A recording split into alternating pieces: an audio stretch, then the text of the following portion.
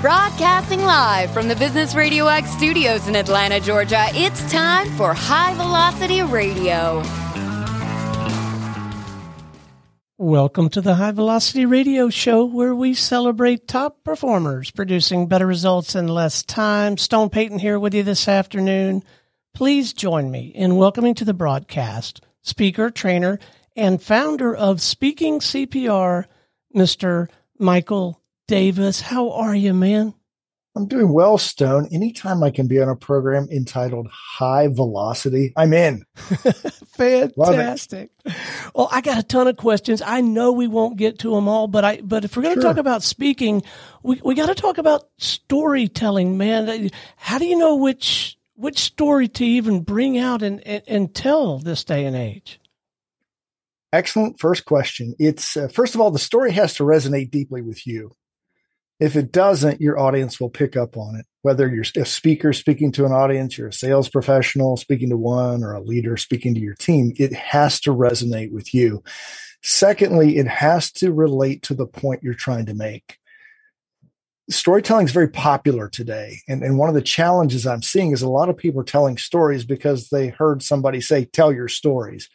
But we're not always seeing the point to the story. So it's really important that we have that. So when you're speaking with your clients, do they ever share that they sometimes feel like, man, I don't know that my story is that interesting. I don't know that I have a great story. Do you ever get that? Frequently.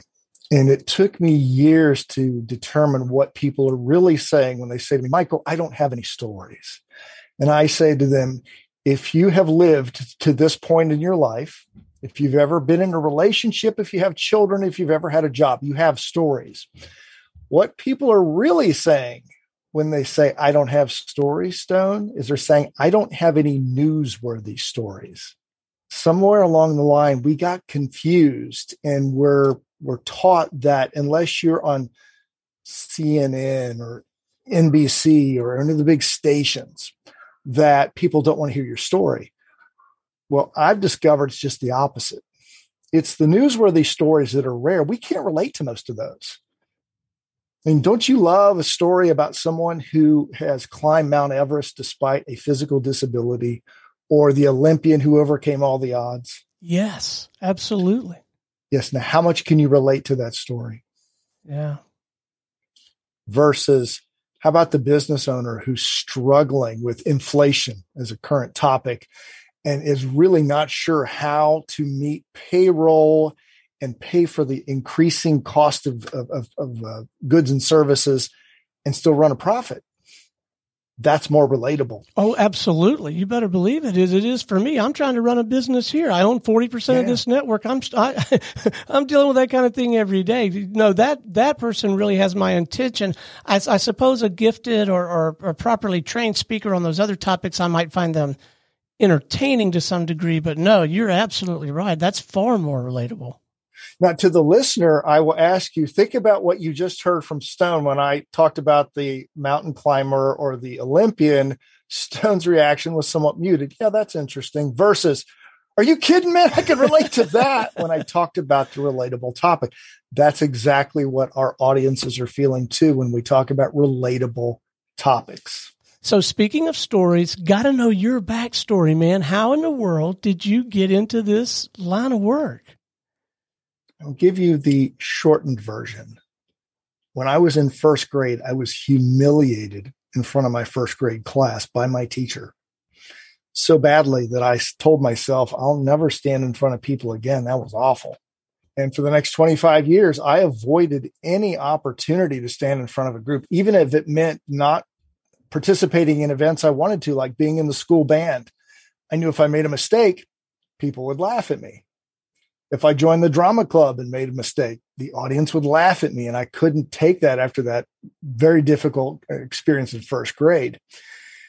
And then when I was 31 years old, I was, in the ultimate irony, I was a financial planner, and a key part of my job was to give retirement planning workshops to attract new clients. Mm. And one day my boss and I sat down in his office for a quarterly review. And toward the end, he pulled out a stack of papers and said, "These are the evaluations from your last workshop, Michael. I'm going to cut to the chase. You're a lousy presenter and your stories suck. Ouch. Yes. And he said, you've got to fix this. You told us you could do this. This is part of your job. If you don't get better at this, if you don't start getting people through the door, we got to let you go. That threat of losing my job sent me to, first of all, Toastmasters and eventually the National Speakers Association and other groups like that. And I met world-class mentors who took me under their wing.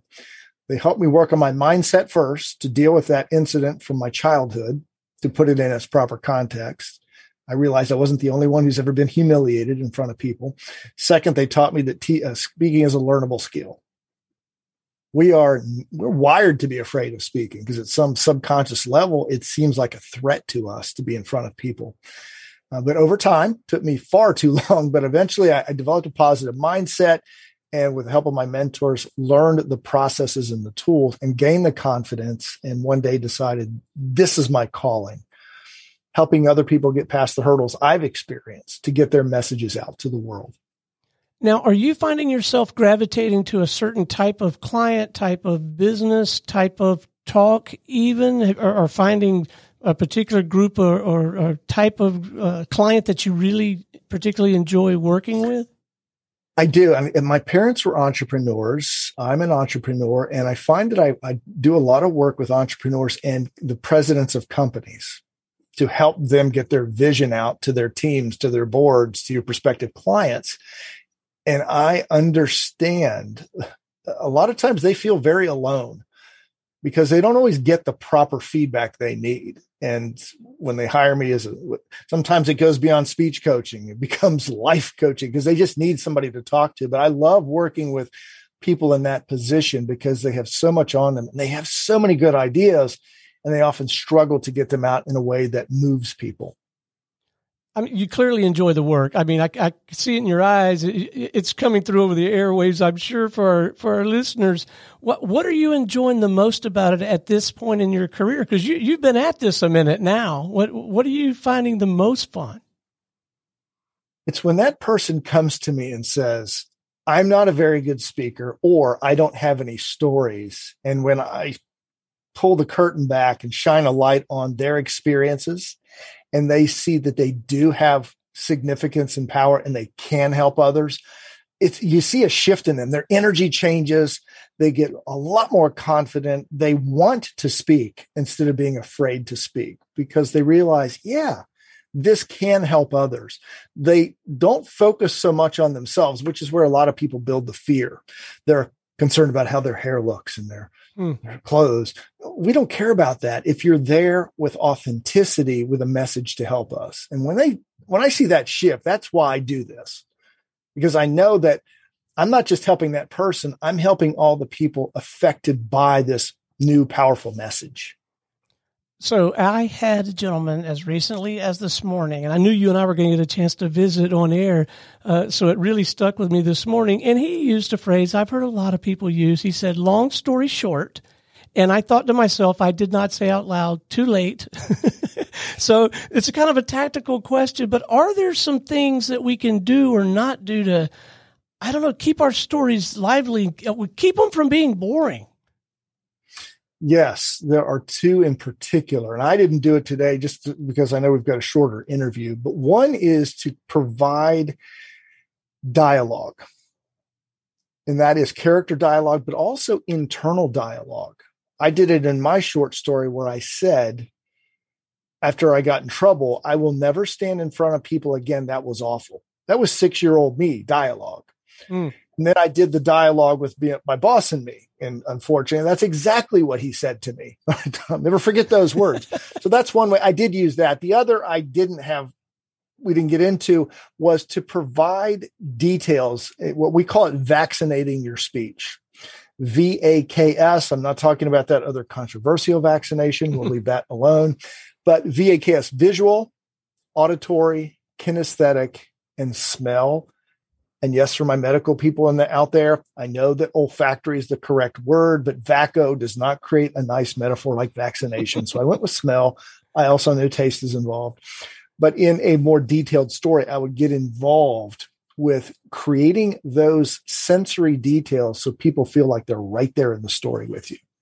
So you not only became a world-class speaker, but you turned it into a business. Did you, I know the answer to this is yes, so I guess I'll rephrase it. Tell us a little bit about maybe one or two of the mentors that you had the benefit of along the way. Surely you had some help and guidance as you were trying to navigate both. Yeah, I did. Through Toastmasters, they have an annual competition called the World Championship of Public Speaking. I made it a point to befriend some of them just to pick up some of their wisdom. Well, the best speakers tend to be the greatest mentors, at least in my field, because they're generous and they know how hard it is and they want to help others. They see that if you do the work, they will help you. So Darren LaCroix, he was the 2001 world champion, Craig Valentine, Mark Brown, all world champions who have gone on to successful professional careers. And the best part of having mentors and coaches is they can see the brilliance in you that you can't. And we all have brilliance in us, but we can't see it. It's impossible. It's like we all wear blinders. When someone else shines a light on those skills you have that you don't even see, that makes a huge difference. That's where you build confidence.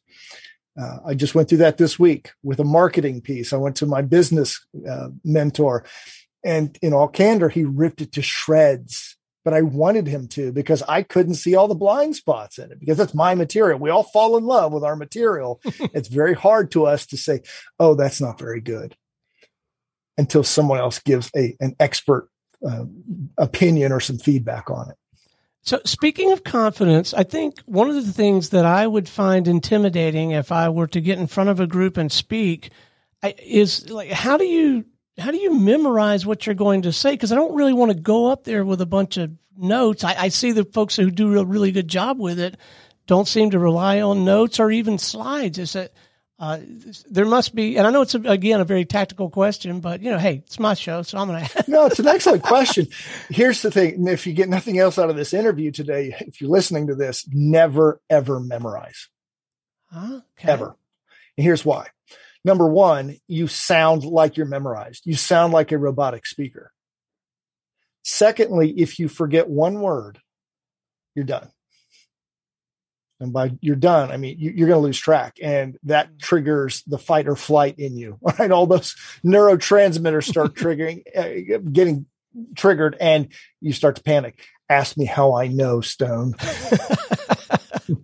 Happened to me once in front of 450 people in a high stakes presentation. I said, I will never memorize a speech again. So what you want to do is internalize the flow. Look, you know your story. Don't get hung up on the words. We're often asked, and this is a parallel idea, but we're often asked, my stories have to be 100% true? Your story has to be true. It does not have to be 100% factual. The reason being, if you were 100% factual, you'd bore people. Way too much backstory. What we're looking for is the emotional truth in stories. So if I'm recreating dialogue, one of my favorites is from a client that hired me back in 2009 when I first started this business, when she came up to me at an event and said, I understand you're a speech coach and I need your help. Really, Patty? Tell me why. She said, because I've done something stupid. I agreed to give the keynote for the Women of Excellence dinner. And Michael, I am so stressed out. I'm sick to my stomach. I'm not sleeping at night. Okay. That's how I deliver that when I share that story. Well, Patty and I are still friends. And I asked her a couple of years ago, do you remember exactly what you said to me that day? She said, Michael, I don't remember what I told my husband yesterday. How do you expect me to remember what I said back in 2009? So the point of that is, I don't know that those are the exact words she used, but I deliver them in the emotion that I remember she presented to me. And she was stressed out, panicked, and scared to death to give the speech. As long as I convey that, people don't remember the words. They remember the emotions behind them. And I tell all my clients, do not stress out about a word or two. No one knows your script. As long as you keep the story flowing, or the entire speech. It's okay periodically to look at your notes, by the way. I don't think you should read off them because then you lose total connection with your audience. But I've never sat in an audience with a really good speaker who occasionally went over and looked at the lectern and said, oh, yeah, what was I going to say? Oh, there it is. That to me tells me that person's ego is not involved because they're not worried about somebody thinking, oh, well, gosh, he looked at his notes. I can't. That's not what it's about.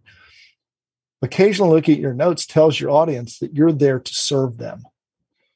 What a marvelous point. Both of those points, they don't know the script. They don't know what you were supposed to say or were hoping to say. And when you talk about this topic of memorizing and kind of and put that to bed, it strikes me there are probably more than a handful of myths or misconceptions that we've all come to accept and believe around speaking. There's probably others, yeah? Yeah, memorization's a big one. And what I tell the people I work with is that a speech or a story is actually an evolutionary process. Unlike actors and musicians who have to follow that script, they pick your favorite band or favorite singer. If you go to a concert of that person and that person starts to sing your favorite song of theirs and they sing it completely differently, you're not going to be happy. However, if as speakers and storytellers, we tell a slightly different version each time and it evolves, people aren't going to get upset as long as the emotional core is the same. If you say a different phrase or you have a little bit of a different dialogue, it evolves. You have that right. Plus, you see your story and your topic in a very different light as the years go by. So it should evolve. So that's number one. Number two, and this is what I see a lot of people struggle with and you miss opportunities, is I can go up there and wing it. You can, and you're also going to go up there and be forgettable for the most part.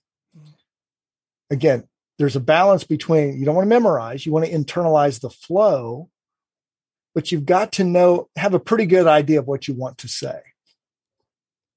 Your stories, even in this exchange, are quite memorable. The lady who came up to you, that's fantastic, and I'm sure you were able to help her a great deal. How does the whole sales and marketing thing work for a guy like you? Like, how do you get the new business?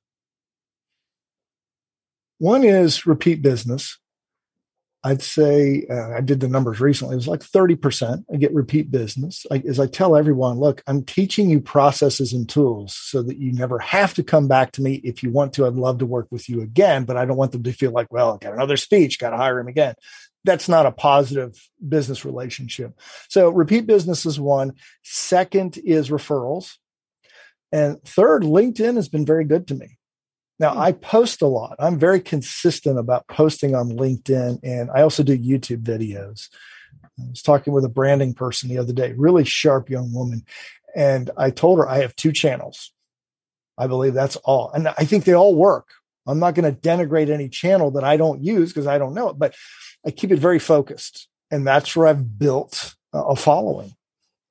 And the stage is not your only platform. You've written several books and shared these ideas and more in that medium as well, yes? Books, online courses. I've got my first book was called The Book on Storytelling. And then I wrote a Kindle series called Sell More with Stories. And my new book is coming out early next year, tentatively titled Your Stories Suck. A step-by-step roadmap to fix them and speak with influence.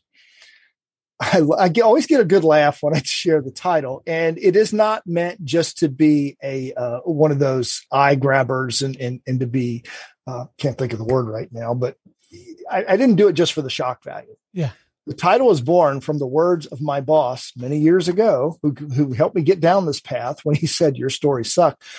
But there's a deeper meaning is your stories could be sucking the life out of your audience and your chances to influence them. What I want people to do, there are a lot of books out there talking about how the brain reacts to story, and storytelling is important, but I don't find too many of them that are showing you how to do it in a step-by-step fashion. There are some, and they're really good, but I just wanted to put my spin on this topic and give my version of what I've seen work for me, for my TEDx clients and my professional clients. And what about this medium? You know, had I teed you up to essentially deliver a small keynote on this platform, would you have approached it and maybe executed on it any differently than you would have if we were physically with the audience? I'd say 75% would be the same. Okay. The material still has to be the same. The stories, the opening, the sub points, all of that is very similar. The delivery method would change in the sense that on camera, we have to change it up more. It can't just be a talking head, nor can it be the speaker hiding behind slides. It's what we call the change of pace elements. It's important for people to see you because we have to connect through the face. One of the important ideas that we were teaching our clients, Stone, at the beginning of the pandemic was that when you stand in front of an audience, all 5 of your senses are engaged. When you stand in front of a camera, only 2 are engaged, and even those are limited: your sight and your hearing. So because of that, we have to change up the look on camera to keep people more engaged. Videos, pictures, graphs, our faces, chat boxes, breakout rooms. We have to change it up every few minutes because if we don't, we'll lose them. I'm a big football fan. Our local team, the Bengals, went to the Super Bowl last year. And the reason I mention that is because I was watching a clip from one of the AFC Championship game. And in 1 minute, there were 11 scene changes. I mean, it was bam, bam, bam, bam. I started wondering, what was it like 30 years ago, right around the time before the internet took off? And I watched a scene from one of the championship games from 1989. There was a famous play where a player fumbled away his team's opportunity to go to the Super Bowl. And when that play happened, the camera focused on him and it followed him all the way back to the bench. And in 60 seconds, there was one scene change, and it was just to show him from behind. So if you think about that, one scene change 30 years ago versus 11, our audience is conditioned to constant movement and shifting. And if we think we're going to stand in front of a camera or an audience and just deliver and have them engaged, we're not going to succeed. Well, kind of following on that point, what do you think the future of speaking might look like? There's new technology, new platforms, and I gotta believe there's going to be some we haven't even thought of yet. But do you have a feel for what the future of speaking might look like? Well, what we're seeing in the meeting and planning industry is in 2023, most meetings are back to in person, which is good because as human beings, we need to have that connection as much as possible. However, we also have to be prepared at a moment's notice to get on camera because meeting companies have discovered that if something happens last minute, we can shift now to a virtual world and the speaker better be good there too. The third piece of that, though, Stone, is we have to, as presenters, be able to speak to an in-person audience while also knowing where the camera is. Because in this hybrid world, companies are saying, oh my gosh, we can have global reach anytime with any presenter. So when you're presenting, make sure you practice delivering your key points to the camera in the room. The people in the room are still going to see you. You'll be there interacting with them, but the people online will feel like you're talking directly to them. We saw this before the pandemic, by the way. I was part of a group that was helping some speakers at the World Championship of Public Speaking a few years ago. And we taught our clients to talk to the camera even when she was standing in front of 2,000 people, because the next time you go to an event where there are screens on the stage where the speaker is, notice where the audience looks, even in the live in-person audience. They're looking at the screens most of the time. We're conditioned as human beings, at least in the United States. We're born now with phones in our hands, right? We come out and the doctor says, congratulations, boy, girl, here is a phone for your child. It feels like that. So they're raised on screens. You and I were raised on TV. My son was raised on computer. So we are conditioned to look at screens. Don't make the mistake of ignoring the fact that your audience, even if it's right in front of you, may be looking at screens if they're on the stage with you and you're not connecting with them if you don't know where that camera is. I am so glad I asked, because that never occurred to me. It makes all the sense in the world. You're going to have to master both domains and simultaneously. Man, this has been fantastic. I could do this every Wednesday. No, it's been informative. It's been inspiring. I have thoroughly enjoyed the conversation. I want to make sure that our listeners can reach out, have a conversation with you or someone on your team. I want to make sure that they can get their hands on one or more of these books. And I just want to make it as easy as we can for them to tap into your work. So whatever you feel like is appropriate, website, email, LinkedIn, let's make it easy for them to get connected with you, man.